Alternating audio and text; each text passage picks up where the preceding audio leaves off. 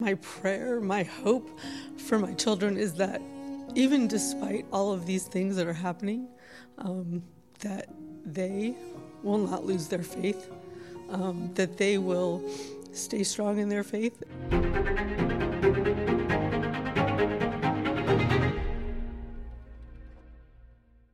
I'm going to tell you a story that's going on for you, most particularly right now. I'm going to tell you a story about betrayal, infidelity, and grave hardship. I'm going to tell you a story about successors of the apostles who are not living up to the mission. I'm going to tell you a story that involves great corruption, great evil, but also great hope. I'm going to tell you the story of Sanctus Ranch. You've all heard about cancellations now of priests, especially, and even in this diocese. You've heard about cancellation of good deacons. You've heard about cancellation of Latin masses. You've heard about cancellations of good orders. You've heard about cancellations of good bishops. God bless Bishop Strickland. But this is unique, because this is the attempted cancellation of a holy Catholic family and their own private business.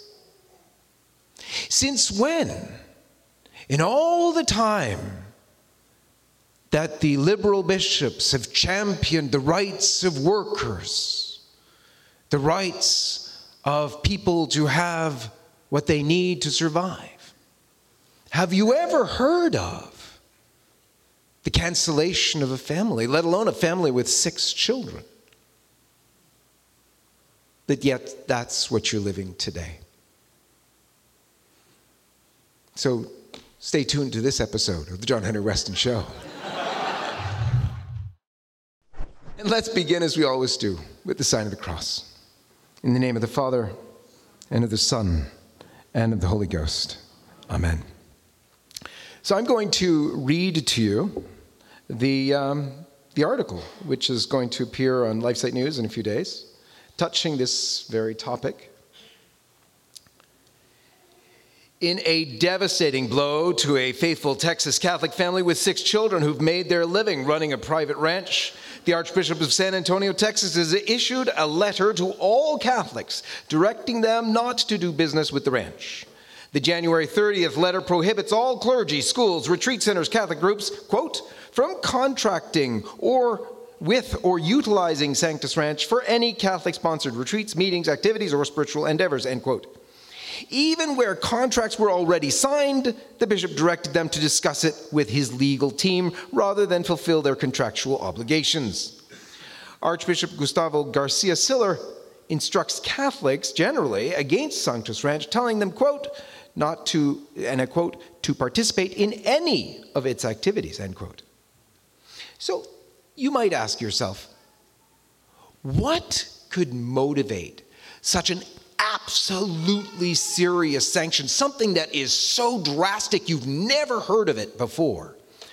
Could it be, for instance, that, there is some, are they promoting abortion? Are they promoting homosexuality, same-sex marriage? Are they offering contraception to guests? Are they, advocating women priests? Or are they offering scandalous sex education in the school here? Is there some kind of sex scandal involved? Were they instructing people against the teachings of the church? Obviously, the answer to that is no. A resounding no on all fronts. In fact, it's just the opposite. It's interesting, though, in this very diocese, there are Catholic priests and Catholic teachers guilty of every single one of those charges, and none of them have been issued a censure, let alone been canceled. What's wrong in the Archdiocese?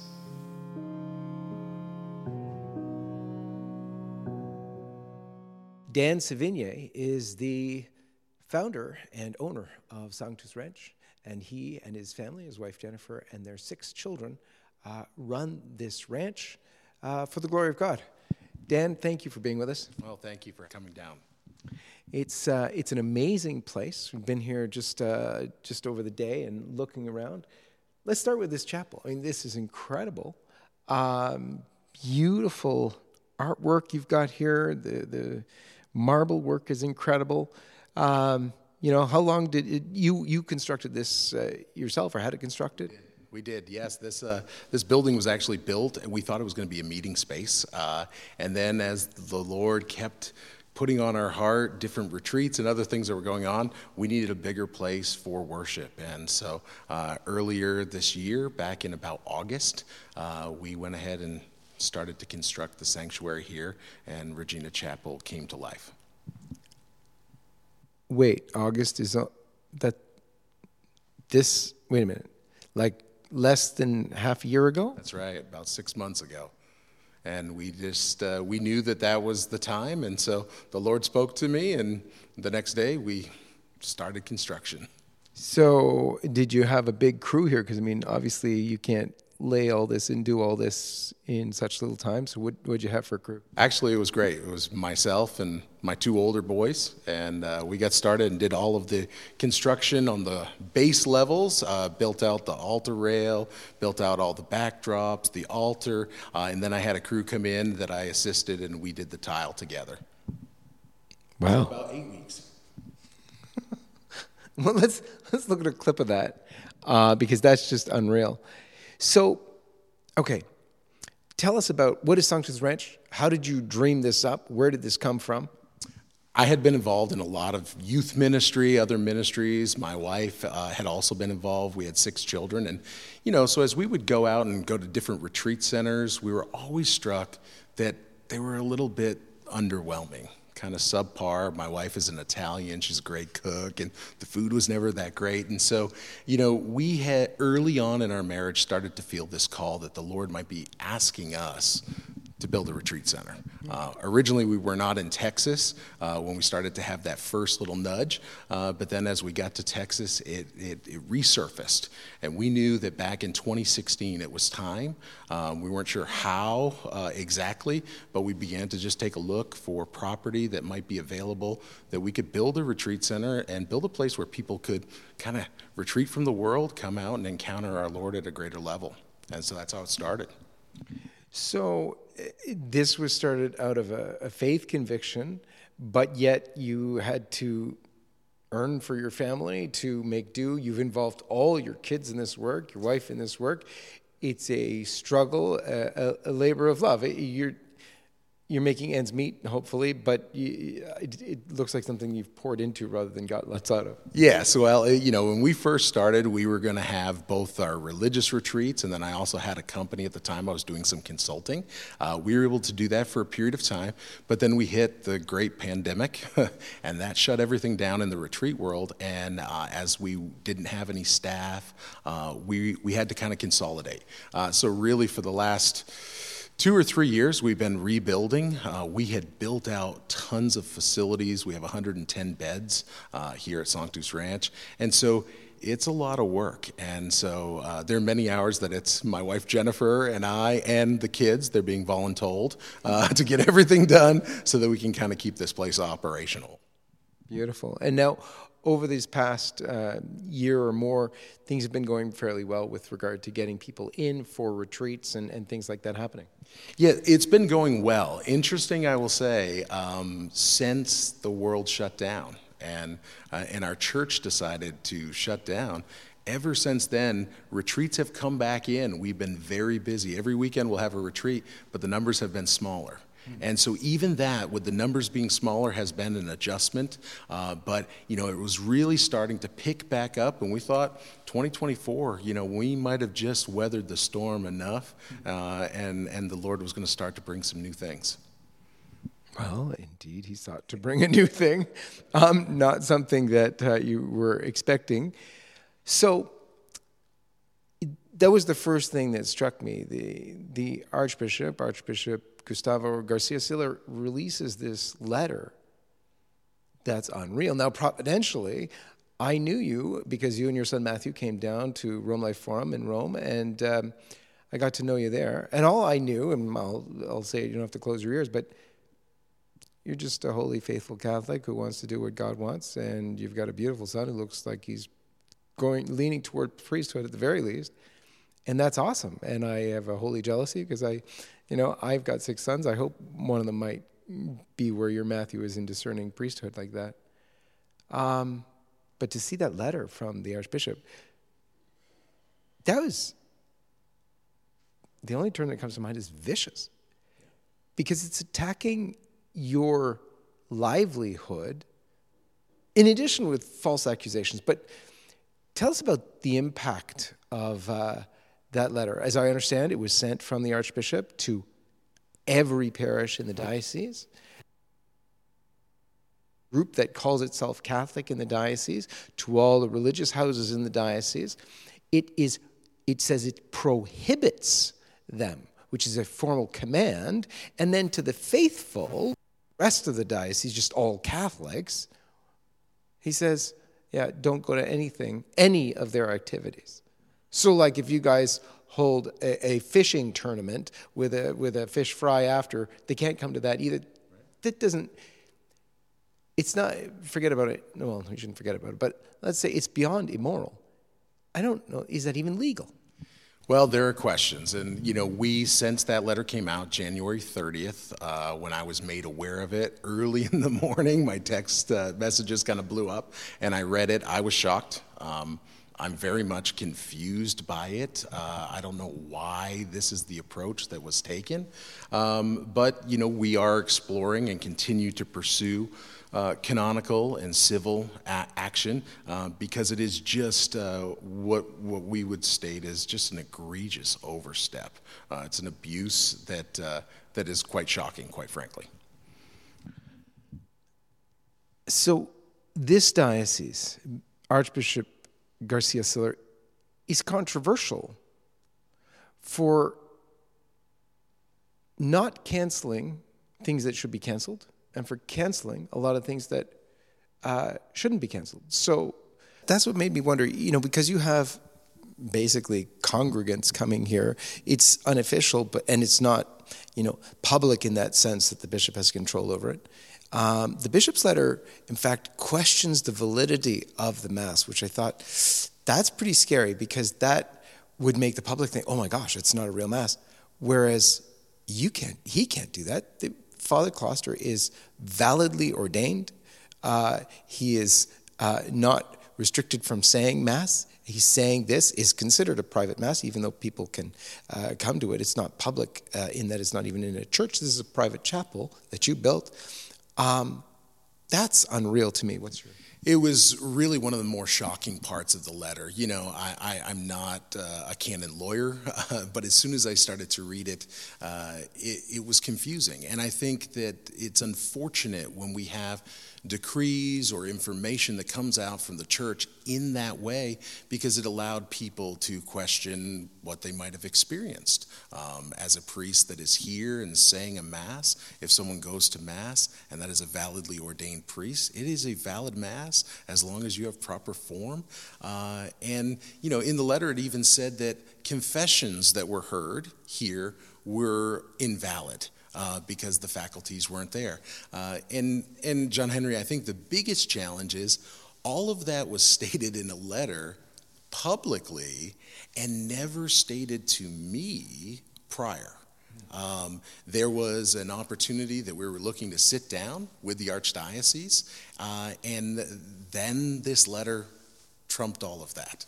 So I think it does shock people. It shocks the family members that are here at the school, wondering, well, wait a second, did something go wrong? And I just think that that's really poor. It's uncharitable. And really I hope that there's some resolution that can be addressed in short order. So this letter, it seemed to drop all of a sudden, but in it, it says they've been trying to contact you for months. And I mean, it's stark. It's not only a little bit stark. Let me just read, if you don't mind holding that for a second. Let me just read one section of it that I just found is so strong. It is unbelievable. It's the kind of condemnation you would think would come from having a pro-abortion priest or a pro-homosexual gathering in a Catholic church or something. But no, it's about Sanctus Ranch is not, and the not's in all caps, not and never has been an approved Catholic apostolate. Have you ever claimed to be an approved Catholic apostolate? No, that's the shocking thing. We haven't claimed that, and that's one of those great misrepresentations. But it goes on. It is a privately owned business that is misrepresenting itself to the public. I cannot and will not be silent and witness the people of God being misled by those who are acting independently of the Catholic Church in the Archdiocese of San Antonio. I'm sorry. It's so strong. And it's dropped. They say they've been trying to contact you for months. What happened there? Well, we have had an invitation to go meet with the Archdiocese, and via email, we went back and forth. The holidays were there, so we got it scheduled. And that meeting was scheduled for the last week in January. And I sent an email back to the Archdiocese stating that there were some things I had additional questions about, and that previous weekend, we had a big freeze here in South Texas, and I actually lost the well here, broke pipes. I was standing in 6-8 inches of water, and I had to replumb the entire thing, and yes, I do that myself. So I sent an email saying that I was asking to reschedule that appointment, and then within a day, I received a letter from the in-house counsel telling me that I'm no longer to speak to anyone and to refer everything to him as the lawyer. And so that pretty much shut down communications. Wow. So a family guy running a family business, does most of the stuff himself, has the freak accident, because in Texas I don't think things freeze very often, and have to deal with the frozen pipes, so I have to postpone the meeting, and that's it. That was it. And it's really sad. It starts to give one the thought that maybe we're not acting in goodwill, and it's disappointing.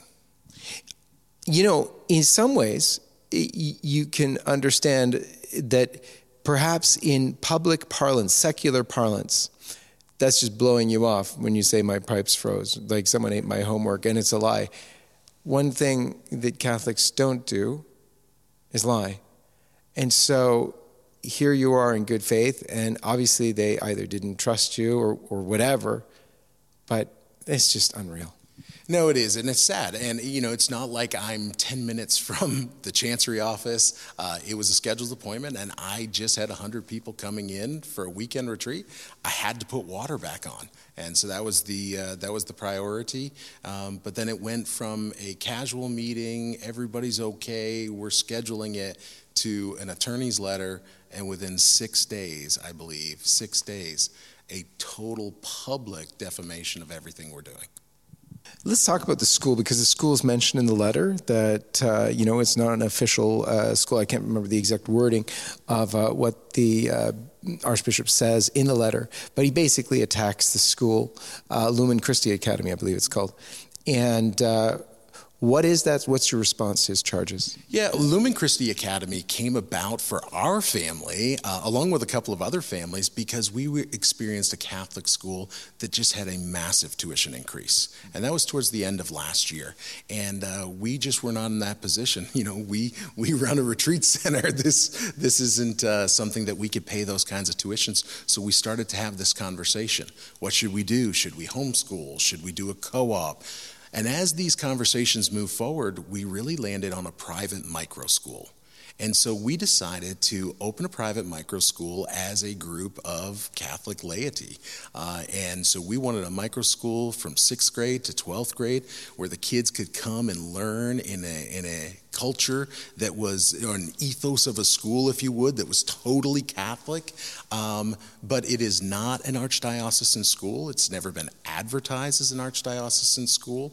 It is a classical education in a private micro school. And it was a great way to have something being done here Monday through Thursday where we don't typically have retreats in. One of the accusations in the letter, too, is that you're illicitly using the name Catholic. That was one of the more humorous and challenging to read because, if one was to go to my website, they would see the use of the word Catholic is how I reference myself. Sanctus Ranch is not a Catholic retreat center per se, but my wife and I are Catholic. Our family is Catholic. And when you come on this property, we have brought that Catholic tradition into everything, be it the Sacred Heart statues, the statue of St. Michael the Archangel. We've got Our Lady in many different places. And so it's interesting. The attack came as I used the word Catholic without authorization. And yet I will tell you, we've spent the last 8 years running a facility being attacked from the other side with people that want to come and use the facility asking, would you mind taking down the pictures of the saints? And I said, no, because I'm Catholic, and that's how we're going to run this place. You're welcome to utilize it or not. But we've never put it out that the school or the retreat center is a Catholic archdiocesan facility. It's unbelievable. This is happening all over the place, and not just here, actually, that there are not so elaborate as yours, I must say, but that there are ranches and homes being used as sort of sanctuaries for the Latin Mass, which is being canceled just about everywhere. So I see this, and in my interview with Bishop Schneider, who was very much about this, he said, this home churches, if you will, which is what this is in a way, will become the underground church in America, in different countries all over the world. And it's happening. And I think this is an example of the backlash, the officialdom backlash against the underground church, because the underground church is forming. Because what is coming, God forbid, and it's happening unfortunately, and God knows, but he has a plan for it. But there's a false church being built, one that is accepting of homosexuality, one that is accepting of a woman's right to choose, as it might be called, one that is going to be promoting women in ordained roles in the church, one that is, forbidding of Holy Communion on the tongue. All this stuff sounds familiar, and because it's already happening. There are these little oasis places that have to be off the official map because it's being squelched. And so this very much sounds to me like a story about the underground church being established, but at the same time facing the kind of shutdown we'd expect. Well, and I think you and I share this as fathers. We have a responsibility. As laymen, we have a responsibility. We're the spiritual leaders of our domestic church. And so when you and I see what's going on in the church, it's a moment of arrest to wait, no, that's not where we're going to go. That can't be what I'm teaching my children. That is not the faith, the Catholic faith that we have known for thousands of years. And so we must do something. That might mean for some people, they're driving 2 and 3 hours to attend a Mass that is reverent, that is bringing the faith to their family and enriching that spirit. But for others of us, it might say, hey, right here in my home, I'm going to do whatever it takes to make sure that my family has access to the faith. And that's what my wife Jennifer and I have done here with our business, Sanctus Ranch. We've said we're going to be who we are, and we're going to make a place. It can be retreats that are coming out. It may be that people are utilizing Sanctus Ranch and Lumen Christi Academy as a school, and it might be a place where people just come in community because the attack is here. It's at our doorstep. We wish it was the world. We wish it wasn't even our own church at times, but the road of a Christian often leads to the cross. And so I think we all better get ready. Indeed, indeed. Now, you are open to taking this fight to the proper authorities, in other words, to a canonical court or to civil courts if needed. What's preventing you from doing that right now, and what are your needs? Well, one of the things that is really a challenge is when you run a facility like this, you're dependent on the next weekend. And the next weekend. What the Archbishop's letter did is it immediately cut off all the retreats. I have retreats where parishes have contracts with us, and they just sent me a letter stating that they're going to break the contract and they don't care. Quite frankly, it's most of the retreat weekends we had were Catholic churches that were here, and they've all come off the table. So our biggest challenge moving forward is to, number one, not be rash. I think that when people react rashly, sometimes it's not as prudent as it could be. So to be patient, to pray and ask the Lord for what his will is, and then we have to put together a plan, because basically we just had the complete elimination of all revenue. And that comes after fighting for the last 2 and 3 years just to get back as we held on after the affliction. Wow. Your 6 children, what are their ages? So my oldest is 23, all the way down to 13. And so these are not games. This letter from the Archbishop, when priests are canceled, you're talking about one individual who, God willing, will find some support. They can even sue for support.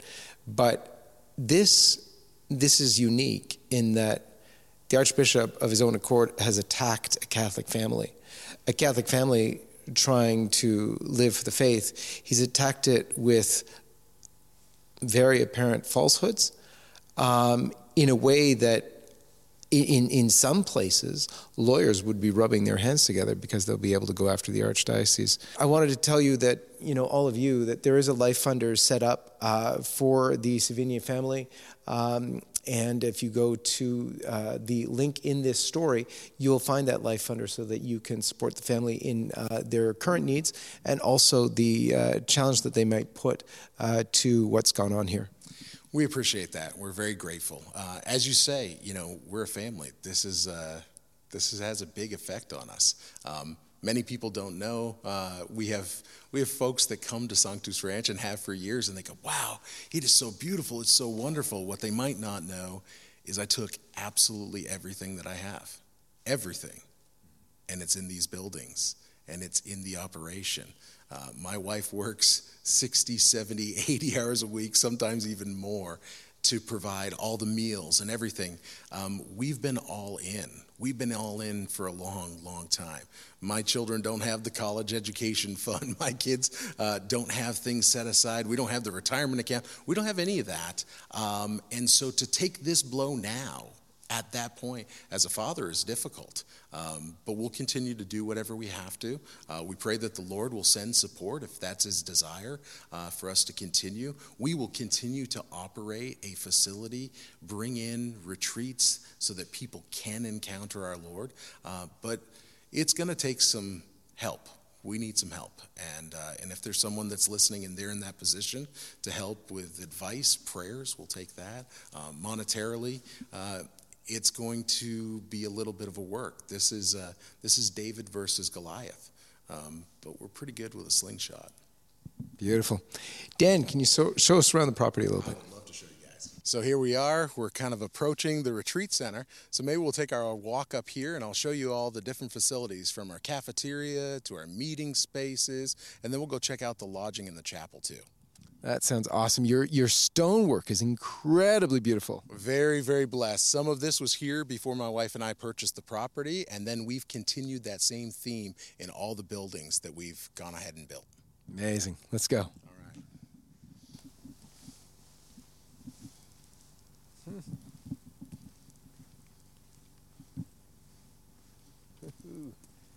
So this building was original, right? This building was original, yeah. And then that building over there was a steel frame garage. And it actually had tractors in it when we bought it. Oh my. So this is actually now the residence. Yeah. It rambles on, but that one was a 5-bathroom, 2-bedroom house. And we had 6 children, so that didn't work out so well. So we took the 3-car garage and put in 3 more bedrooms in there. So, wow. But never intended it to be where we would live, but it was a better financial decision to stay in the house versus building something else. Yeah. With what we could rent it for as a retreat. Yeah. So this is Magna Hall. This is one of our primary meeting spaces. Actually, we're going to use it for a big meeting tonight, so we'll probably get to see that a little bit more as we move forward. But typically when retreats come in, this is the space that they're going to use for lots of different things. How many can it hold? This can really hold up to about 300 people, depending on how you're setting things up. Beautiful. So when they're here, we also have over here the courtyard area. So many of the retreats, they'll kind of come out of their presentations, spend a little time out here. For the school, you'll notice that the kids come out and they play football in the field and soccer and things of that nature. But it's great. One of the beauties of being in Texas is even here in the wintertime, it's beautiful.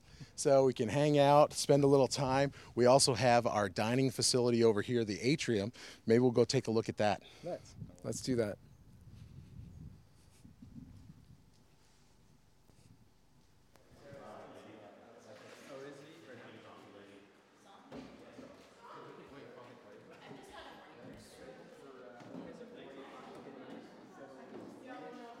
So I'm excited. This is Vespers Lodge. We'll take a look through Vespers Lodge. This was the first lodging that we built here at Sanctus Ranch. And so we have 20 hotel-style rooms, the ability for 60 people, 60 beds here. And so usually every weekend, Vespers Lodge is full of people that are getting a little evening rest before the rest of their time on their retreat. Beautiful. So let's take a look at one of the rooms. Please. We have an upstairs there, same floor plan. What you'll notice is as we go down the hall, each one of the rooms here has a particular saint and their story so that each person gets an opportunity to learn that. Vespers is obviously Latin for evening. We think of evening prayer. And so all of the saints here in Vespers Lodge are priests, deacons, or nuns that would have had the obligation to the Liturgy of the Hours. So let's enter in one of the rooms. Beautiful. Oh, wow. So as you can see, we built this room. This is 2 queens in this room. Some of the rooms have 2 queens and 2 twins. We had a local gentleman make all custom furniture in here, Mitsubishi mini splits. And as I was telling you before, we would go to retreat centers and it always seemed like our Lord was getting the very lowest possible quality. Yeah. And at Sanctus Ranch, we said, you should get the best. Yeah. So we've tried to build something that is the best. Yeah, absolutely gorgeous. It's phenomenal. It looks phenomenal. But also, like I noticed architecturally, you have like the corners that aren't sharp. You have the thick moldings. Everything is just drop dead gorgeous. Oh, thank you. This is just beautiful. How much of this this is crazy work? Well, one of the things that I'm very lucky with is my father was in construction. Yeah. And so when we got started on this and we were bringing in investors to help with the project, I was able to design all the buildings that are here and, matter of fact, do most of the work. We would bring in framers and other things, but we were here day in, day out. My boys got to learn construction and all these projects. So it's been nice because I've been able to hold my thumb to the project and say, no, I want it this way. I want it that way. And so we've gotten the end result that we're looking for. Beautiful. Every facility here, as you'd expect in a high-end hotel, just awesome. Right down to the showers, big showers and everything else. So just gorgeous, amazing Absolutely. Work. As a big guy, I would always go to retreat centers and they weren't big enough. So we made sure that they are here. Indeed. So John Henry, we were back at the chapel and we have adoration every Wednesday here in the chapel. And you happen to be here on a Wednesday. So let's head inside. Beautiful.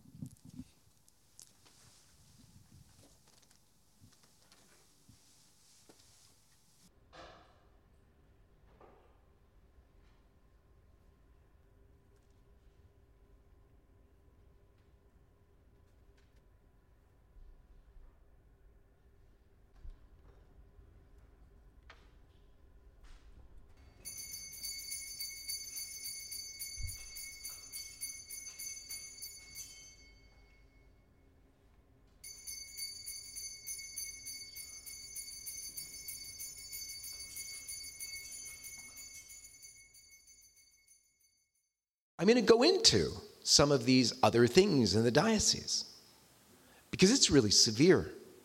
And I hope most of you know this, so it's just a rerun for you, but I'm going to give you some of the details. So there have been a lot of very good, very holy priests canceled here. Very much like a good, holy family's business we know being canceled right now. I'm going to run over a few of those things because I met them all today and spoke with them here.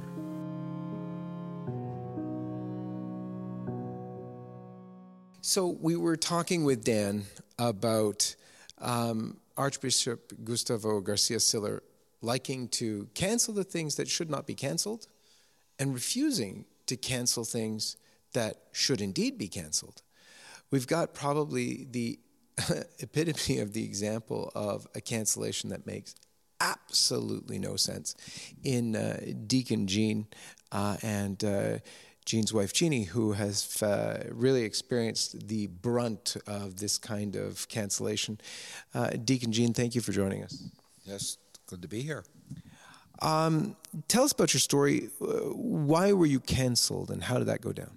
Well, we had a friendship of about 23 years with a couple of people in the parish. The short of it is that for some reason, this person decided that he just decided to get too cozy with Jeannie, but it was touching, inappropriate touching, hugging, bringing her in a full embrace where there's no people around in his house, coming up behind her, massaging her, and things like that. So I sat down and said, we got to talk about this, please. The idea wasn't to lose a friendship. The idea was, please, you cannot touch her anymore. You just have to do this. And his answer to me was, women like me touching them. I like touching women. If you accept me as I am. How did you react when he said that to you, when you said, this is what I'm going to do? I was shocked. 23-year friendship. I said, you've blown up the friendship. Because when you said, I like to touch women, and women like me touching them, he would not have a conversation. All I wanted was, let's talk this through. It's just between us, and we'll move on. And he wouldn't do it. He basically just flipped me off. And I just said, well, I'm sorry, the friendship's over. That's when he decided to go into the pastor. And he went into the pastor, and the pastor called a meeting with Jeannie and myself and said, I want to talk to you about the Dr. So-and-so situation. This doctor was a very big giver to the parish, and the pastor, I can't put into words, the meetings we had, how he abused us. He shut the door. He sneered at me like this. My wife's sitting there, sneered at me. And he said, and then we have this letter to really bring this down. It says, I expect, to her, to both of us, you will be best friends with this guy, and until then you will fake it until you make it. Jeannie, did you express to the bishop that you were uncomfortable with this touching and it was a problem? I wrote a big, long letter to the Archbishop, and I never heard a thing. Several times we requested meeting with the Archbishop to discuss this because I became the problem. I was the victim, but they made me the problem, and the bishop would not meet with us. Did you consider this sexual harassment? Oh, yeah. Yes, definitely. So this is a prime example of how could a bishop not take this seriously? A woman who feels sexually harassed goes to her husband, begs him to take care of the situation. He tries. The perpetrator refuses, goes to the pastor to complain. The pastor then comes down on you guys, and you told the pastor that you felt this is wrong. And then this goes to the level of the bishop, whom you again tell this is sexual harassment, and yet they blame the two of you. Right. The pastor actually rolled his eyes at me and turned his back to me when I tried to discuss it with him. That's, part of the emotional abuse we went through. He refused to discuss it. We were the problem. He ignored her. And yeah. He rolls his eye. I was in there. Rolls his eyes, turns his back on, wouldn't even talk to her. So what year is this? 2017. So this is post-2002, sexual harassment. Everybody's promising up and down that they will do, come hell or high water, they will do everything to rectify these kinds of situations. Correct. Yeah, and nothing was done. I was the problem. So how does this relate then, Jean, to your being canceled as a deacon? Okay, well, So what happened, on the website of the Archdiocese, when you get into sexual harassment, it said, for example, that you have every right to hire an attorney. We weren't going to hire an attorney. We didn't want money out of the parish. We couldn't get redress. So we hired an attorney. And the head of the diaconate program said, because you hired an attorney, I'm not talking to you anymore. Well, it's on the website. He was supposed to talk to me. He could have ameliorated this whole situation. So that was one piece of this. We hired an attorney, and then that led to some other situations. And we get a letter one day from the attorney to the Archbishop. Why didn't we have a letter?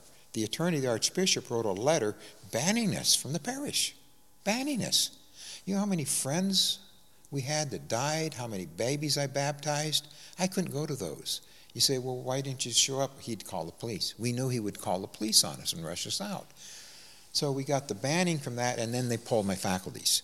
That's the story. Now, it doesn't make sense. There's not a rational basis to this. We came that close to a mental breakdown. Because when you're abused by your pastor, by the church you loved, and they turn on you instead of addressing the situation, but we're strong. And through the Lord, and because the Lord says the gates of hell will not prevail, we hung in there. We did not walk away from the church. And then we've moved on to a different parish, and we're restored emotionally. It took us years to get, you can't imagine. There's another aspect to this story. I'm going to talk today also with Father Clay Hunt, who was canceled out of this diocese. And I know you worked with him when you were still a deacon. You worked with him in prison ministry. Prison ministry was his... after his first banishment, he had a parish. He went and spoke with some city officials about homosexuality, the true teachings of the church, asking them to do the right thing. And for that, was canceled out of his parish. And then he went into this prison ministry where he was with you. But then he was canceled again. Tell us, if you could, just your experiences of working with him in the prison ministry. And if you know it, why he was canceled from there even. Okay, so we were going through all this, and we went to a new parish, and I got involved in prison ministry. My first meeting was Father Clay, because Father Clay had been taken away from his parish and all that, and he was given prison ministry. In all candor, prison ministry often looks like one of those things, we just put a priest out there because, we don't give him a good parish. Father Clay had this good parish and did all these wonderful things. That's when I went Father Clay. I couldn't believe it. Father Clay, I have some heroes in my life. Bishop Strickland is one. Father Clay is one. He's a hero priest. Father Clay, he'd come into our meetings. We did the rosary. We prayed. He taught me that Jesus loved those prisoners as much as he loved any of us. He did Mass in the prison. I served I did 8 retreats with Father Clay. Those prisoners, look, they're in there. They're coming in there. They were listening to him. He talked 45 minutes or an hour. I'm looking around. They're riveted on him. He was giving him the gospel. They were giving them the gospel. And out of those prison ministries, we'd get 25, 30 people in RCA, and we'd go down and teach RCA. Father Clay, I can't put into words. He came to my house. Okay, after all this was going on that Jeannie and I were just saying, I only took 2 minutes. He came to my house, did a Mass in my home. I had not served as a deacon in the role of a deacon. He said, Gene, I want you to do the gospel. He knows how to heal you. He came 2 other times. He spent the night. He shows up. He just knows how to heal you. The prisoners loved him. The prisoners were listening to him. I don't know how to describe it. You almost have to experience it. But out of Father Clay's ministry, we came to love the prisoners. And so we'd sit around the table. These guys are unbelievable things. Murder, rape, you name it. Drugs, drug dealing. They would listen to him. They would respond to him. He would do Mass. I'll tell you one thing. He would do Mass, but he'd always say, no, look, you need to do confession before we do Mass, but I'll tell you what, how many people need to go to confession? 10 people raise their hands. I better see 10 people. He'd go ahead and conduct the Mass and get those 10 people in. One thing I know is that he was told he could do Mass in the prison, but he couldn't take confession. That's pure ignorance. Now, he's either going to commit a very serious sin by giving communion to people. They're in prison. Or the prisoner's going to commit a serious sin. I almost think it has to be stupidity. Who would tell you you can't take confession before or after you do Mass? That was just one of the things. It's like they were slicing him like 1,000 small cuts. And watch him this man, I can't put into words the love and respect I have for Father Clay. And we had some rallies down there in the Archdiocese. Here's how fear works. I know people of Father Clay, they're afraid to go stand down where the rallies are because people in that Archdiocese have seen him, maybe turn him in. Maybe you're got a choir director, a grand night. They're afraid to go. We weren't afraid to go. I'm proud to stand with Father Clay. I put up publicly on his Facebook things, I love Father Clay. This man, this person, to feel we've lost this man doing this wonderful ministry, and as you know, all these canceled priests, they're nightmare stories. I've been following this canceled priest website. But you know, Father Clay never takes this out into the public with how he was treated. He doesn't do that. He just lives with it. So yes, I was with him. I knew him intimately. He's a hero priest of mine, and I'm just hoping that someday that he will be able to come back like Bishop Strickland or some of these other guys that were just, oh my gosh, those stories are, how do you even describe it? You know, how would you describe it? He's a holy, holy man. He is. Father Clay's holy. And it's a loss to our church, a huge loss. Yeah. Jean and Jeannie, thank you so much for sharing with us your story. God bless you. Thank you. One of those priests is one who gave the opening prayer. Father Clay Hunt, the cowboy priest, as he's known on YouTube.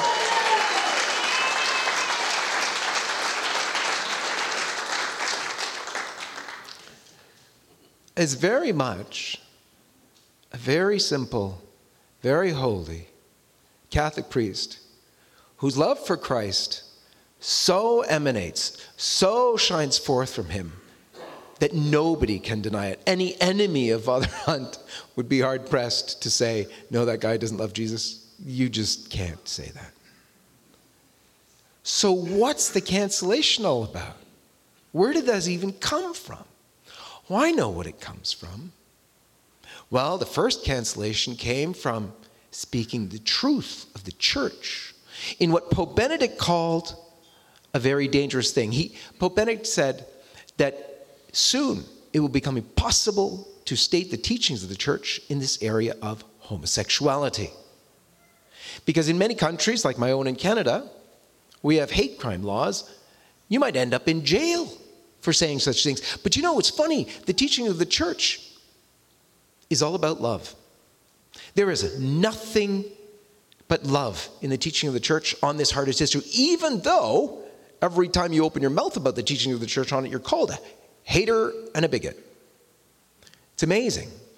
But the response needs to be, I love you enough to tell you that this behavior hurts you. It hurts your body, it hurts your mind, and even worse than that, it hurts your soul. And I want to see you in heaven forever with Jesus Christ. So I love you enough to tell you this, even though you're going to call me a hater and a bigot, even though it might land me in jail.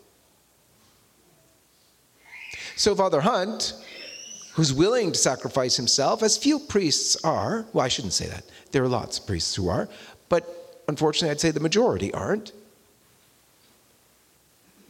got canceled for speaking the truth. That was cancellation number one.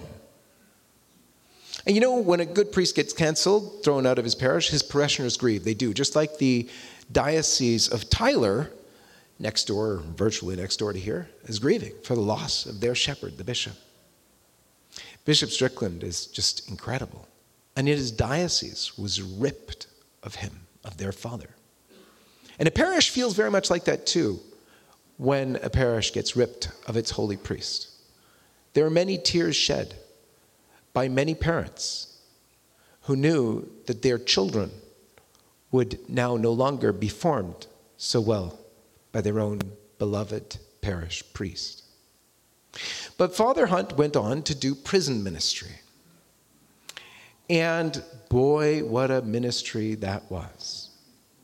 Incredible stories I heard from Deacon Jean, who worked with him in the prison ministry, of hardened criminals, murderers, rapists, coming to sit and listen to Father Hunt for 45 minutes or more.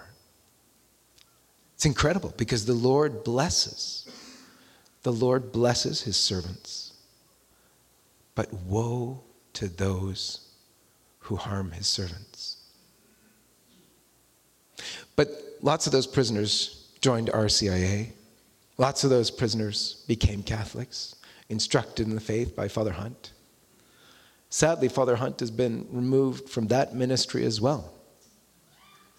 But the prisoners have very little voice to be able to issue their complaints to the Archdiocese. However, the YouTube channel seems to be going very well.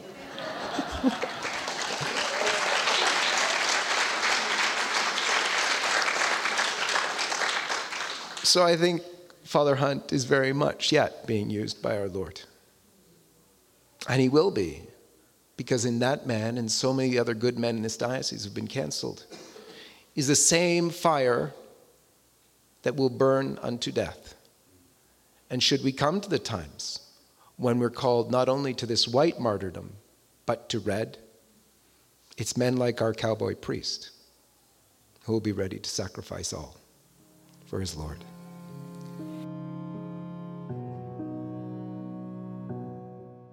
So one of the pieces of this puzzle is the cancellation of good and holy priests by Archbishop Garcia Siller. And one of those priests is known, on YouTube anyway, as the cowboy priest. His name is Father Clay Hunt. Welcome, Father Hunt. Thank you, sir. I want to tell you, Mr. John Henry Weston, that we appreciate the work that you do for the Lord and for Holy Mother Church. And I want to say hello to all your viewers, tell you how much we love you and give you encouragement, even in the midst of the hardship of these days and unbelievable happenings, that you stay faithful to God and that you make it your business to adhere to the life of Holy Mother Church, the sacramental life of Holy Mother Church, no matter what. Amen to that. So, Father, tell us, you are a priest. Anyone who goes to your YouTube channel or you're on Instagram, Father Clay Hunt, they know you are a priest who loves Our Lady, who loves our Lord, who's all about preaching about Jesus and living the life of the faith. Why were you canceled? I'll tell you briefly, I just celebrated 15 years of ordination to the Holy Priesthood. That was on January the 10th of this year, so we say it was our quinceañero, as we'd say in Spanish, and I love being a priest. And we recognize that the priesthood is most essentially, it's the oneness with our Lord Jesus Christ, the priest, the high priest, the only priest, and in the mystery of it, it's the passion. So we're not disillusioned by these bad happenings, even though it's true that they are somewhat unbelievable, how things have come to be. And I would like to say, as regards to my individual person, I don't want to get into a he said, she said, no pun intended, but there are many injustices that are taking place in the world today, in the church. And that's why I believe the most critical thing is for you, the people of God, to be able to, as a whole, reach a threshold of understanding that, as in my opinion, Saint Archbishop Fulton Sheen would say, that you may rise up people of God to put the house of God in order. That's what I pray for daily and desire, because I don't believe there is any other way for the vindication of the church in the natural order, but through the laity. And I will tell you, you can research my own particular life through things on the media, but I will tell you, even for my poverty as a man, I have done nothing absolutely against God or against God's people or an offense to Holy Mother Church that would merit or that would warrant, a cancellation.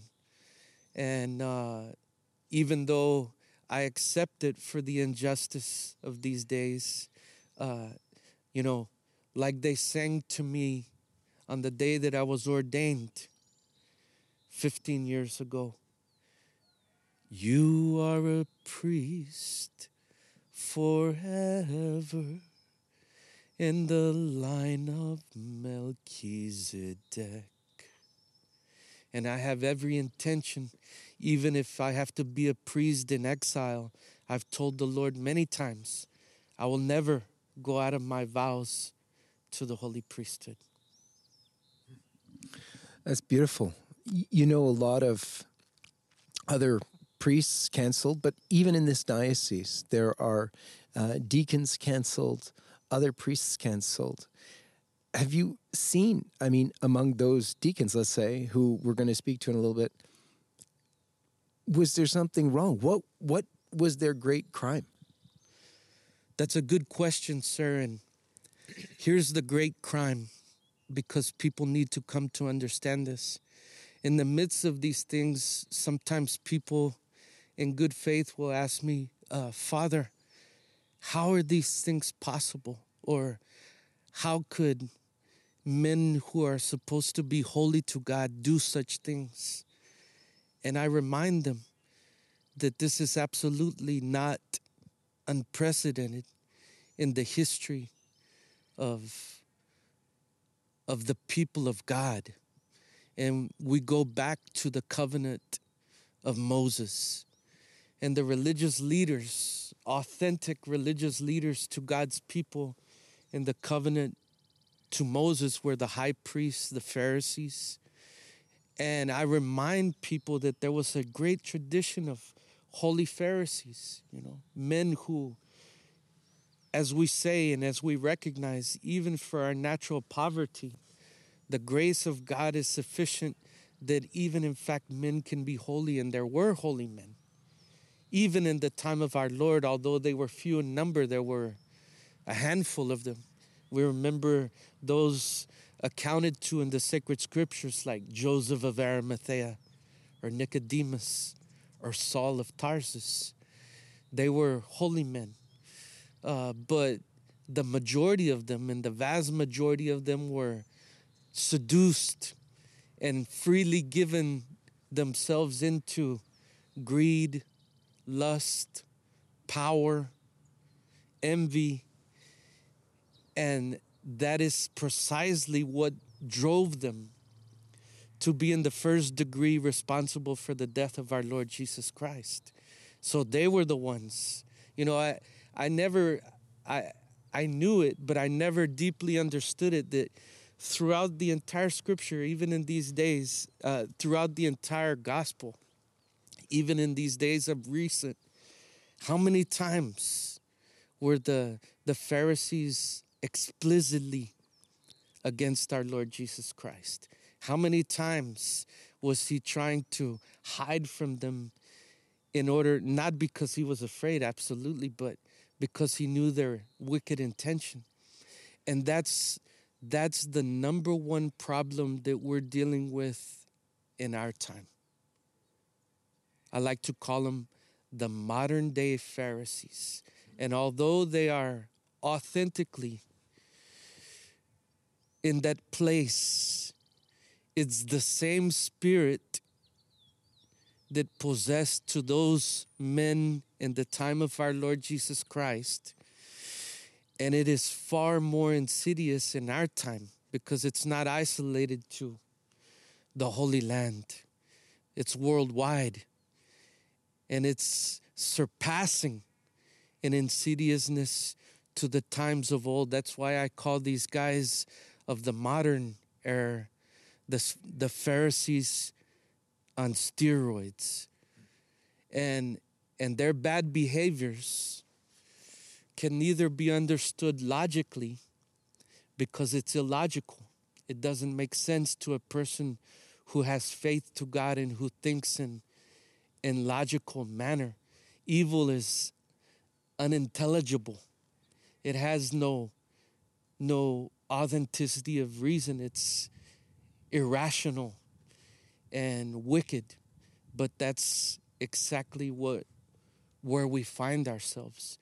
And these tremendous cancellations will not be able to be understood in a rational or logical manner, because in its essence, it's of wickedness. To put some flesh on those bones, I know that in this diocese, there's all sorts of even priests who are doing things that would merit cancellations. Some involved even in homosexual sexual things that have been public. Some who have, there have been Catholic education centers who have taught LGBT propaganda against the church's teachings. There are pro-abortion conferences with nuns present. There are there's even during COVID, there was an absolute prohibition on receiving Holy Communion on the tongue, which is the right of the faithful. There were, these ACT conferences, Catholic conferences that had, testimonies with LGBT people and things like that.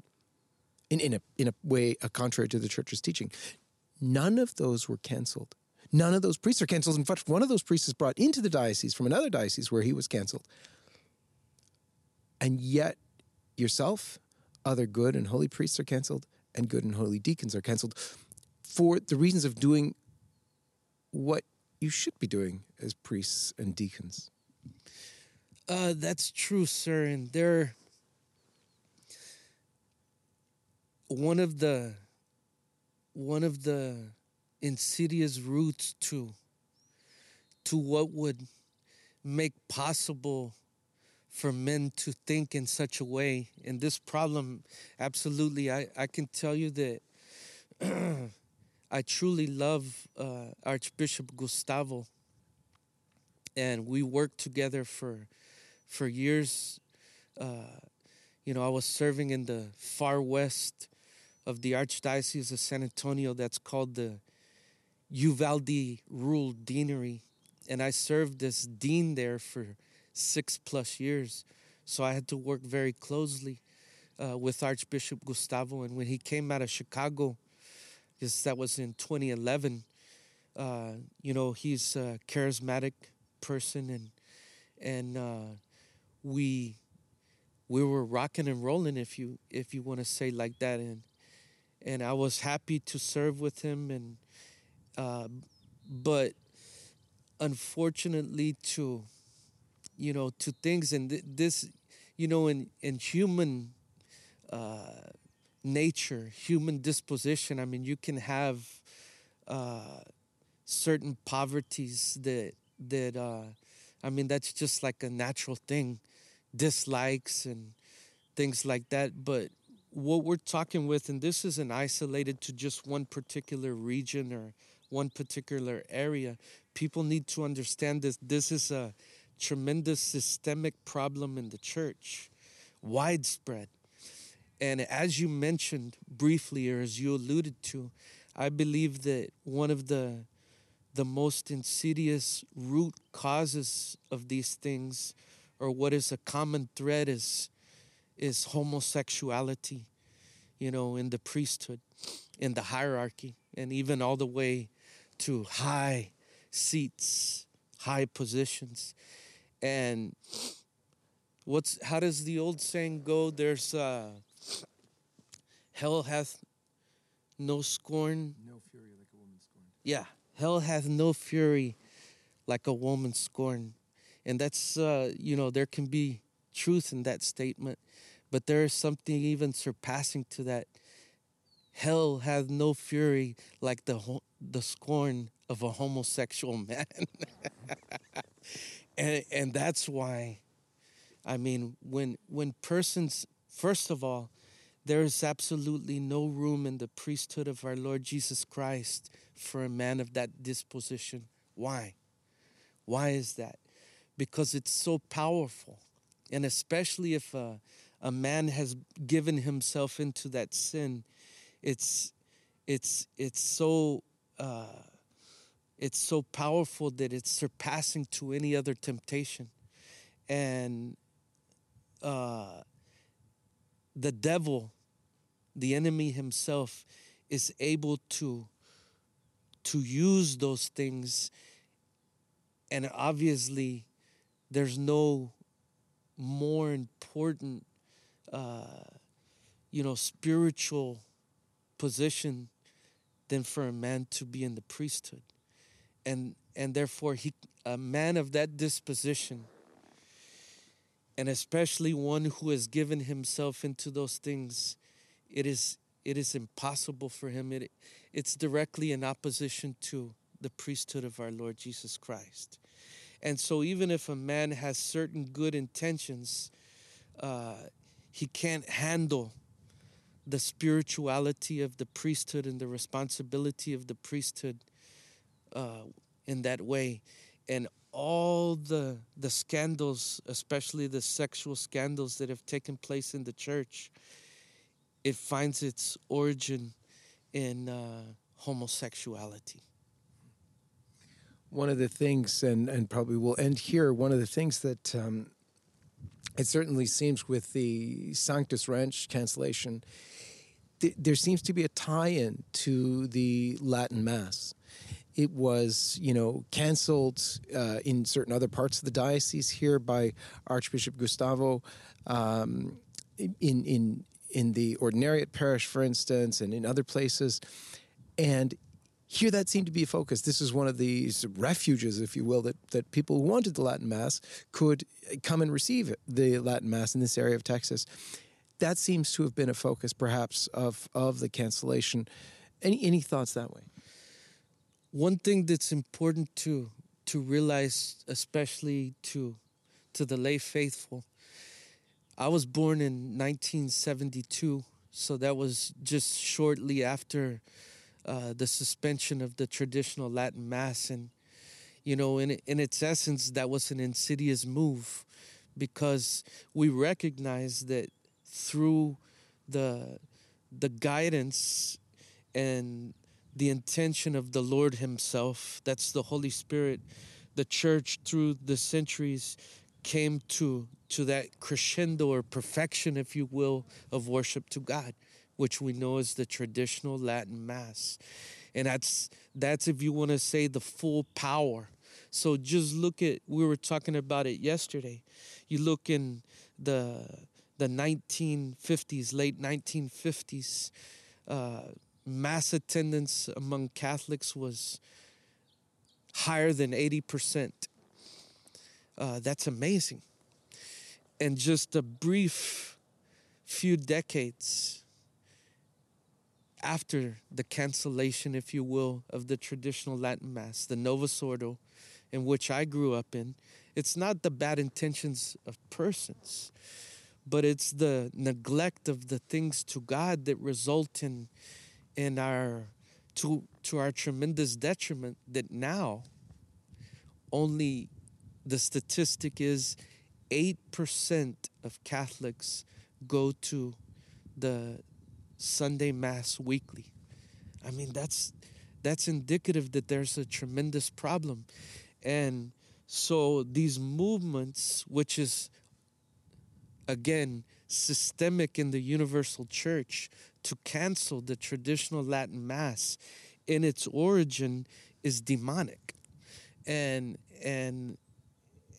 that manifests itself in however it plays out throughout the world. But the one who truly desires And the only reason is because, in fact, it is the fullness of worship and holiness to God. The one who desires the cancellation of the traditional Latin Mass is the enemy himself. And then, either in full cooperation or unknowing cooperation, it's being played out all over the world. What keeps you going, Father, despite being canceled? I believe in God. Amen. Father Clay Hunt, thank you so much. Thank you, sir. God bless you.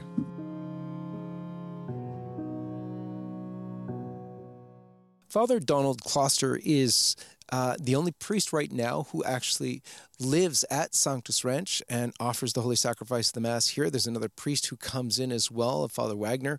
But we wanted to talk to Father Kloster about life here. But first of all, we'll start talking about you're a canceled priest. What were you canceled for? I was canceled mainly because I wouldn't offer the Mass in English. And I had been saying the traditional Latin Mass in the Diocese of Bridgeport for over 2 years with the bishop's knowledge and presumed his presumed willingness to let me do it.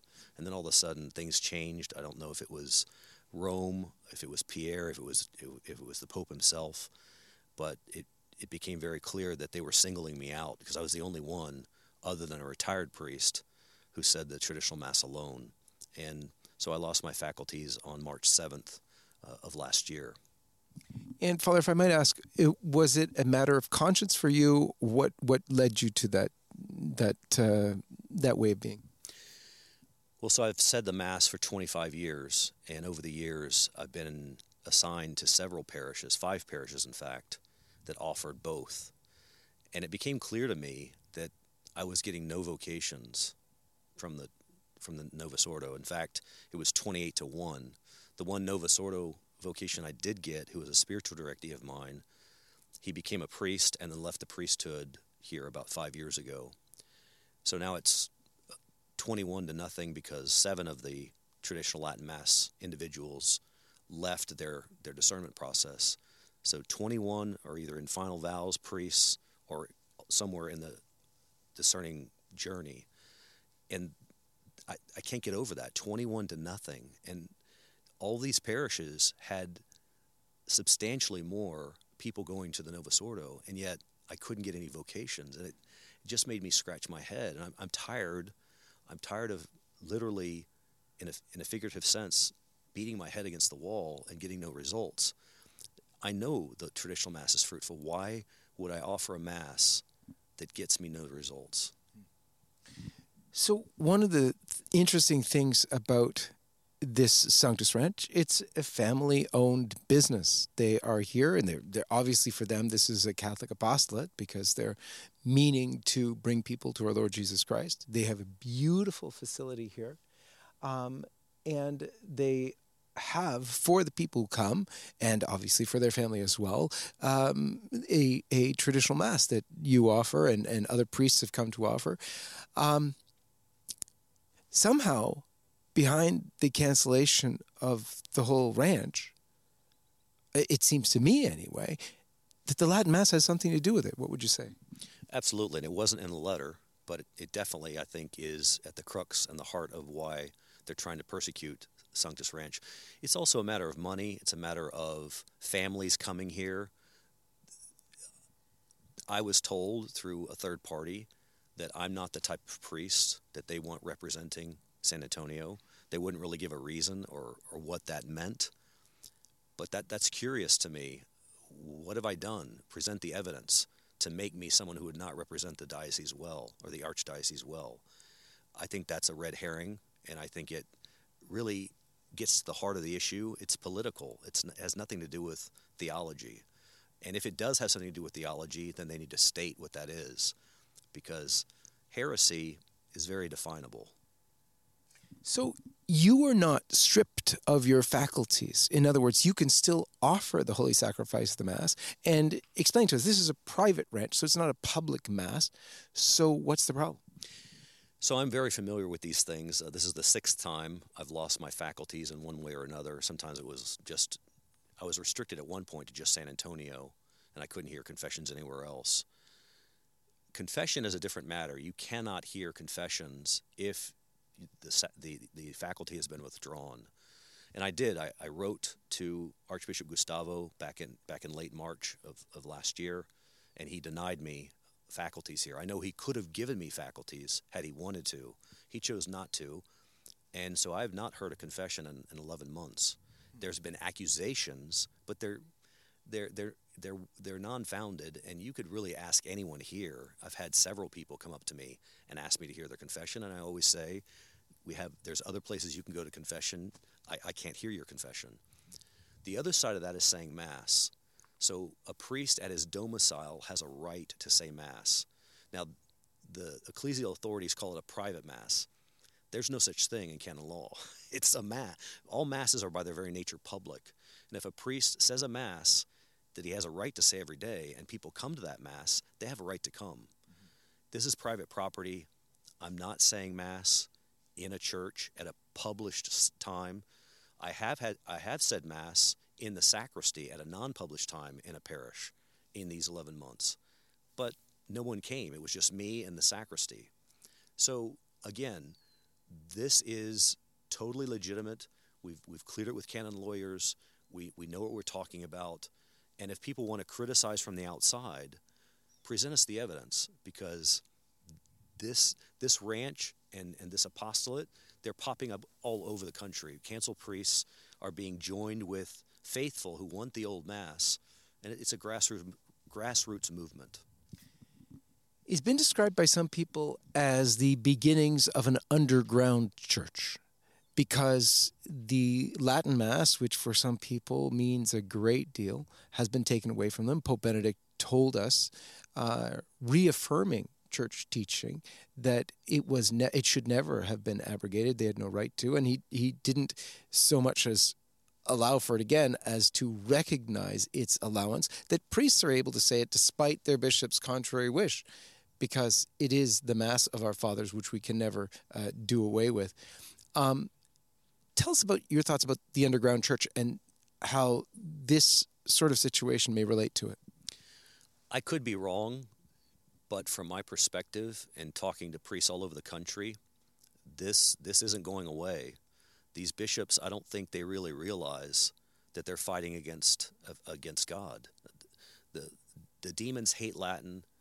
They fear it, and in exorcism after exorcism, we find this to be the truth.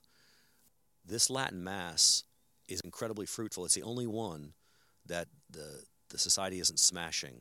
The society is smashing the Novus Ordo. It's not allowing for growth in the Anglican use. You stick a Muslim family in the suburbs, and all their kids will leave the faith. You stick a Mormon family in the suburbs, away from their Mormon enclave, almost all their kids will leave the faith. We have seen a rise in atheism and a rise in agnosticism like never before. The only thing that seems to me to be a protective bubble is the Latin Mass. And you stick your kid in the Latin Mass from the age of 7. By the time they leave home at 18, 97% of them are going to practice. Now, that's phenomenal. And it's at the opposite pole from what's going to happen to Novus Ordo kids. They'll go at about a 5% clip in 11 years. So I tell this to parents, and sometimes it just goes right over their head. You see the glaze go over their eyes. They don't want to hear it. And I'm thinking, if I were a dad and I heard that stat, because I was, until the age of 32, I was not a traddy. I was not traditional. If I'd ever heard that stat and I was a dad, my kids would be in the Latin Mass the next day. So we have, this situation is rather unique, because the bishop has come after a private institution, a family with 6 kids. This is their livelihood. And so I'd just love to hear your comments on that, because that's what, to me, was so striking about this. This is a family-owned business. This is a family with 6 kids who have poured their hearts and souls and really sacrificed to build this up. Yes, for their family business, but also for the glory of the church. They're good and holy Catholics from everything I can see. Yes, and it was shocking the way in which he slandered Mr. Seveny, the owner of this property, as well as myself and Father Fashing, citing things that were totally not true. And I'm thinking, well, your spies were really bad because they didn't get things right. And he said some libelous things in there. I was always told as a young priest, you sue a bishop, you sue a sitting bishop, and you'll be blacklisted. So I never even thought of it before. Now they've pushed me too far, and I'm going to find a lawyer, and I'm going to do whatever I can to clear my good name. Yeah, you were accused in there of hearing confessions, which you haven't done since you're being refused the faculties for that. Yet they say you did do it in the letter, which is quite something by itself. But then, in addition to that, they give the implication that your masses might not be valid. Just tell us about that. Yeah, I mean, anybody who went to Ecclesiology 101 would know the difference between validity and laicity. There's no question. I was ordained in St. Augustine's Cathedral in Bridgeport by the eventual Cardinal Lagan in 1995. Anybody can find that out. I'm a validly ordained priest. Then when you get into the little subtleties, the other implication which shocked me, it implied that somehow that Father Fashing and myself were either mentally unstable or were abusing children. Now that implication, that is so libelous. I would never say anything remotely like that publicly to anyone. That's beyond charity. It's beyond the truth. It's beyond what we should represent as priests and bishops.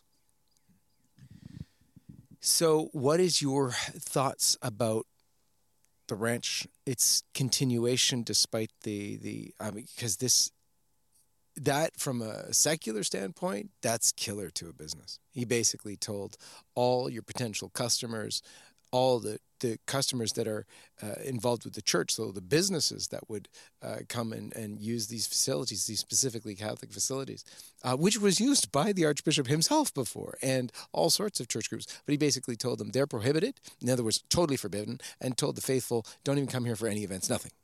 Yes, and we did get some cancellations, which I know really caused a lot of grief with the Seveny family. But I know from a spiritual standpoint that we'll get other income sources that we aren't even considering now. We know that we have had Protestant groups coming here, and in the letter was nothing about Protestant ministers celebrating services here. It's funny that they call us schismatics, but they would never use that word for one of the separated brethren. They would never call, let's say, a Lutheran a schismatic. Very interesting how they manipulate words and they manipulate the story to their, which of course you would expect somebody from their perspective to give their side, but you don't expect them to go overboard and go into some libelous territory. The other thing that has really struck me is that spiritually speaking, our mass is growing, the school is growing, and like I said, I think the retreats will grow. Final thoughts for us, Father Kloster. Yeah, I guess I would just really like to emphasize that the Latin Mass is not going away. And as you look at it from a spiritual standpoint, they're trying to smash every diocesan Mass currently operating. They're leaving for the moment the religious orders alone. Those religious orders have the best growth. And I know it's because they offer all the sacraments. And so they're trying to pigeonhole the diocesan traditional Latin Masses into just a Mass. No confirmations, no first communions, no baptisms, just if you have permission, it's for the Mass. A family is not going to be attracted to that. And so some families are even deciding to move near the Institute of Christ the King, Fraternity of St. Peter, Church of the Good Shepherd. And I think going forward, there's such growth in those communities, around 20% a year, that is going to be what eventually saves us. And as I've always said, things came in through the back door with Vatican II, and we have to realize that the Latin Mass as it was, was a lot of low masses, very few high masses, almost no solemn high masses. Now this younger generation, these younger priests, they want sung masses. They want to have the solemn high mass. They say the mass slower. The sermons seem to be better prepared. And so I think because of the what happened at Vatican II, we went from 80% in 1958, and now we're getting 97%. So maybe that was the reform that the Holy Ghost always wanted and that we didn't really see. We just saw everything that was happening with Vatican II, with the changes of the Mass. We didn't see what was going to come in 2007 from the back door. Amazing. Father Kloster, so good to be with you. God bless you. You too. God keep you.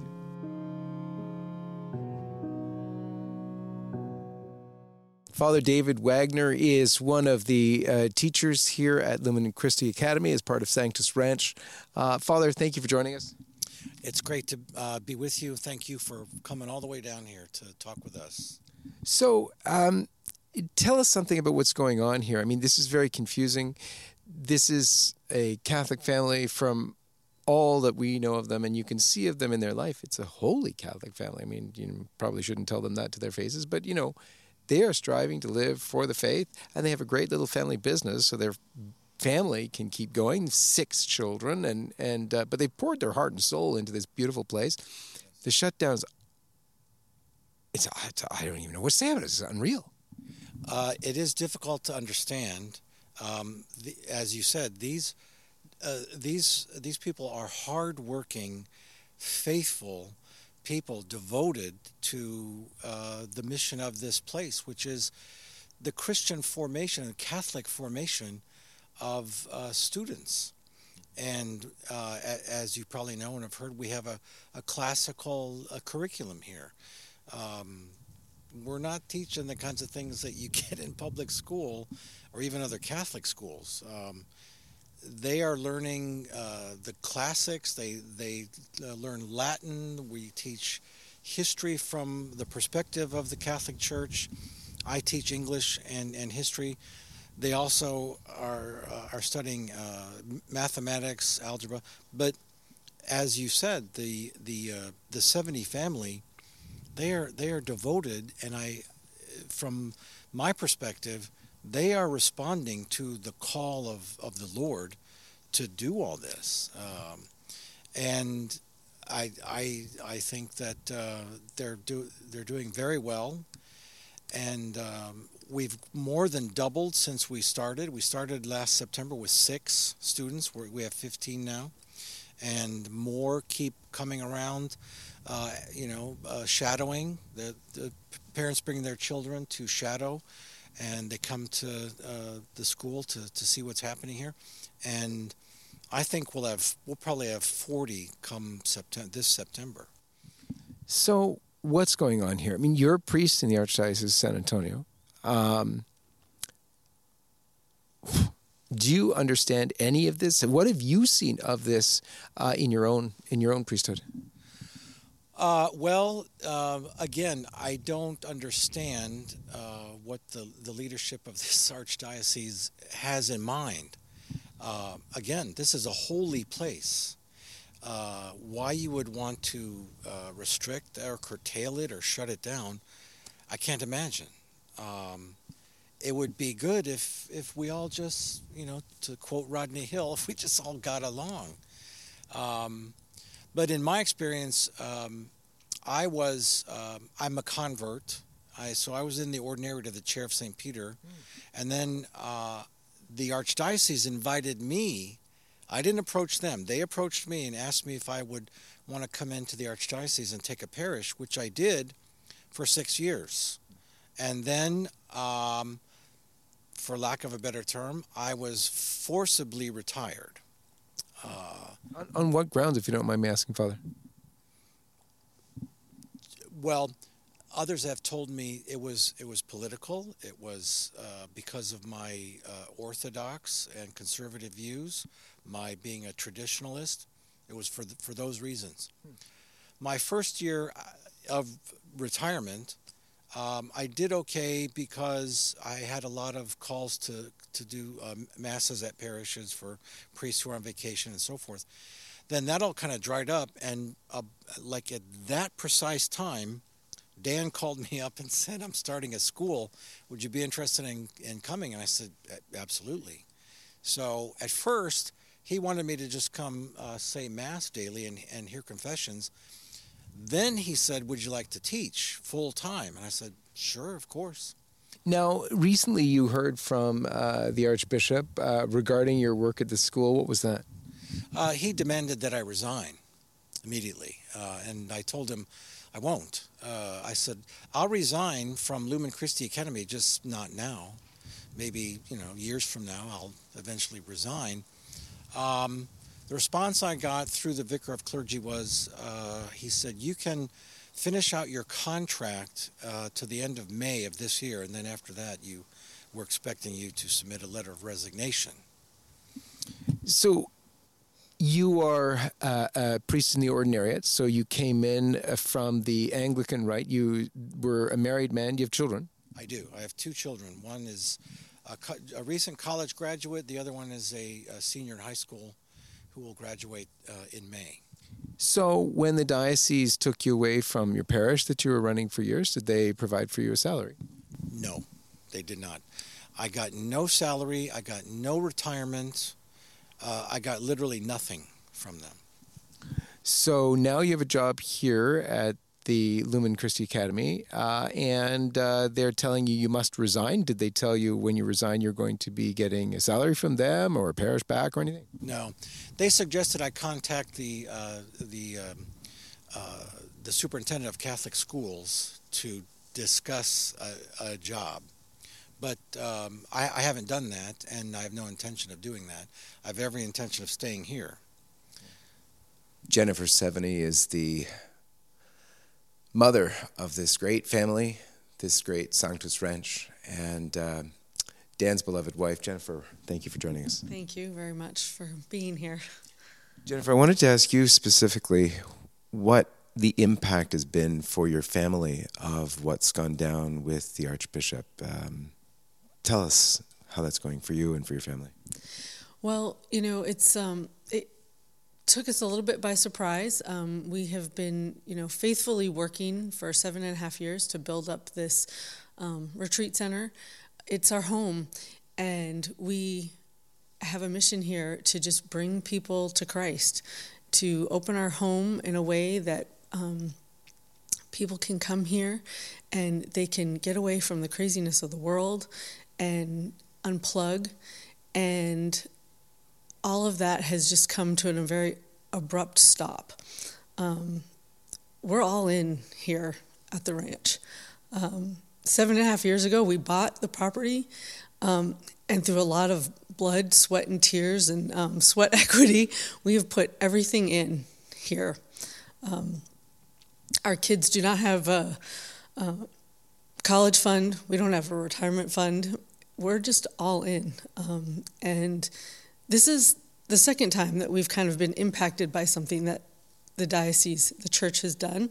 In 2020, when the world shut down, we were booked 46 weekends out of the year for retreats, and that stopped abruptly. And we really wondered whether we could get through this. And through Dan's creativity, we are still here. And then to have it all taken away again, we've had contracts with people, and they've broken their contracts with us. So the income has literally just stopped because people don't even feel like they can come to our own events that we host. They've been prohibited. They feel like they just can't even, come here at all. So this is the church you love. This is the very thing that you are working for and toward. What is that? How do you feel that's going to impact your kids? My prayer, my hope for my children is that even despite all of these things that are happening, that they will not lose their faith, that they will stay strong in their faith. And I feel like where our family is now, they will. Something very miraculous has happened to our family over the last year. And just being a part of the Latin Mass and having that experience, I think, has brought our children to a greater understanding and level of their faith. And as a mom, all you want is for your children to remain in the faith and know that that is the ultimate goal, and to get them to heaven.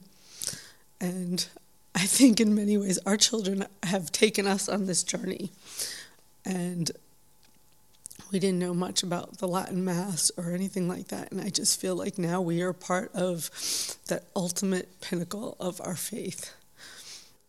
This was a pretty direct attack from the Archbishop, from he who is to be your spiritual leader, your spiritual father in the diocese. You've been in this diocese for years now. The church here has worked with you before.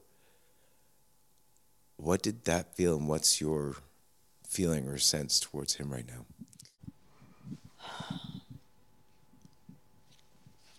So people think, oh, look at the 70s do this for their own, to say, look at us. And that's not what it's all about.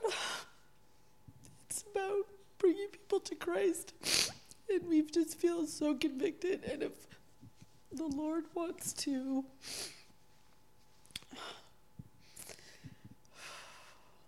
if he wants this, he will equip us to be able to fulfill this mission. And if it's not meant to be, then, it won't happen. It's hard to follow the will of God. And to know, is this his will? Is it not his will? And, we just want to be here for people. We just want to have our home opened to them. And so it's hard when people judge, because people that have known us for, years, right? We've been in Texas since 2012.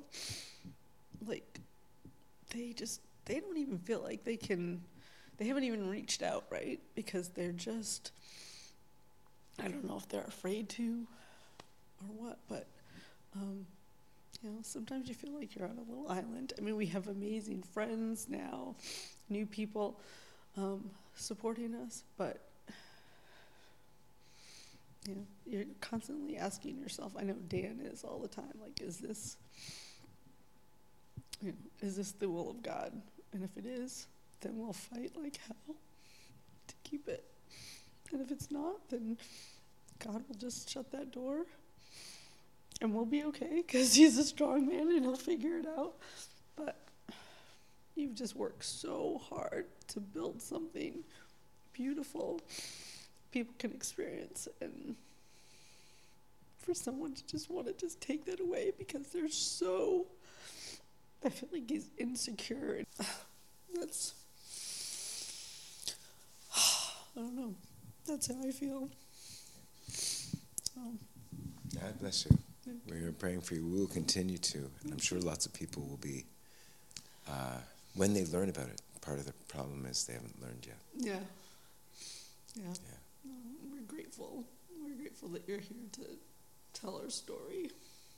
Really am. Amen. We're very proud to do that. Thank you. Matthias 70 is the fifth in the family, and I hear he's responsible for introducing the family to the Latin Mass.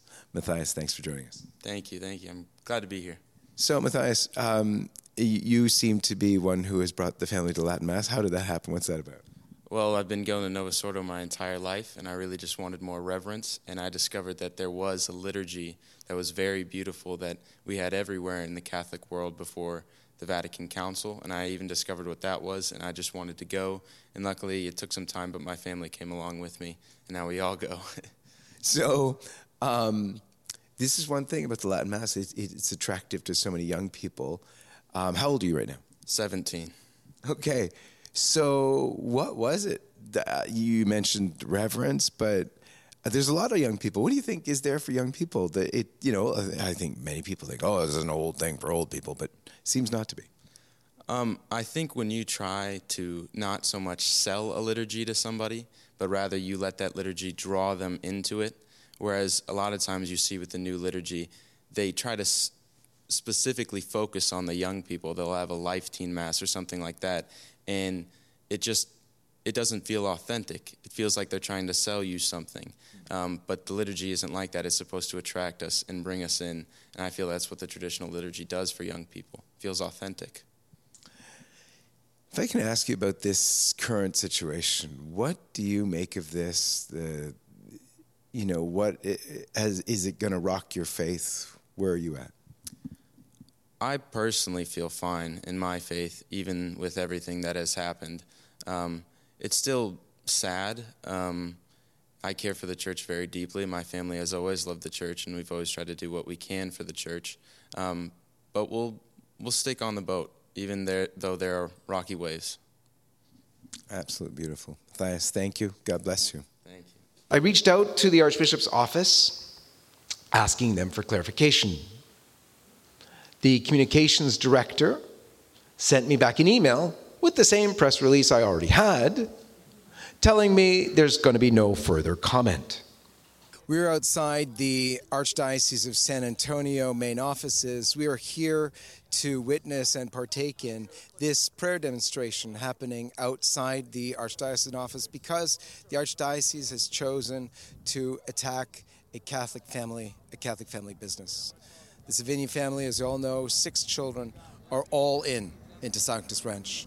All their savings, everything they are. They felt called by the Lord to make this incredible Catholic business which offers to everyone the beauty of retreats and a place to have the Holy Sacrifice, the Mass, to have spiritual direction, to have all this from priests who are thrown out, who are canceled, who have nothing else to do. They provide such a beautiful space for the most faithful, and they're doing it as an act of real love and true devotion, and it is so much work. But their blood, sweat, and tears have been spit upon, cast out by the Archdiocese. Just as many priests have been canceled, this is the first time we've seen the cancellation of a Catholic family, their own private business, a business which strove to do the work of Christ. So we're here, we're going to be praying together the Divine Mercy Prayer. We're going to be praying, and this is being taped, by the way, on the feast of the Chair of St. Peter. So we're going to be praying for the conversion of the Archbishop. We're going to be praying the Holy Rosary. We're going to be singing Faith of Our Fathers. It's something that is beyond what we've seen so far. This is a new step in the, you might say, underground church. We knew persecution was coming. We felt that persecution earlier, the last couple of years, from the FBI, from the government itself, going to the homes of Catholic men and women, threatening their children with firearms in their faces, taking away fathers in front of their children in shackles for nothing but being outside of abortion clinics and witnessing to the faith with great charity. That same persecution, though, we see happening now from the church, from what should be our fathers in the faith, who are canceling the holiest of priests, who are canceling those who refuse to be silent about the truths of Christ, and who are crushing the Mass of our ancestors. This is impossible. Even those of us who don't frequent the Latin Mass, but still have a love for it because it is the very Mass of all of our ancestors in the faith who lived and died for this Mass. We know from the teachings of Pope Benedict, and before him every pope, that this Mass is our patrimony, one which can't be removed from us. And part of this crushing is that issue itself. But there's a new point here in the cancellation of a family, of a private business, which is the livelihood for a father and a mother and their 6 beautiful children. So in a special way, it's for the Savigny family that we pray. It's for the Savigny family that they are right now, in a way, white martyrs for the cause of family in the church and for the great scandal of the corruption in the church that's led us to this point.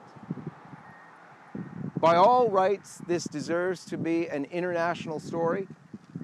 Let's pray together today, too, that the mainstream media picks it up so that Catholics around the world are able to see what's happening.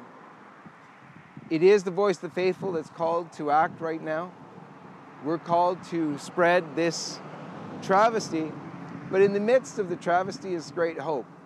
We believe that wherever sin abounds, grace abounds all the more. We believe that our Lord's promise that you will be given nothing that you won't be able to bear with his grace. And if anybody has the grace of the Lord, it's the Savigny's. The agony in the garden. Our Father who art in heaven, hallowed be thy name. Thy kingdom come, thy will be done, on earth as it is in heaven. Give us this day our daily bread, and forgive us our trespasses, as we forgive those who trespass against us. And lead us not into temptation, but deliver us from evil. Hail Mary, full of grace, the Lord is with thee. Blessed art thou among women, and blessed is the fruit of thy womb, Jesus. Holy Mary, Mother of God, pray for us sinners, now and at the hour of our death. Amen. Faith of our Father.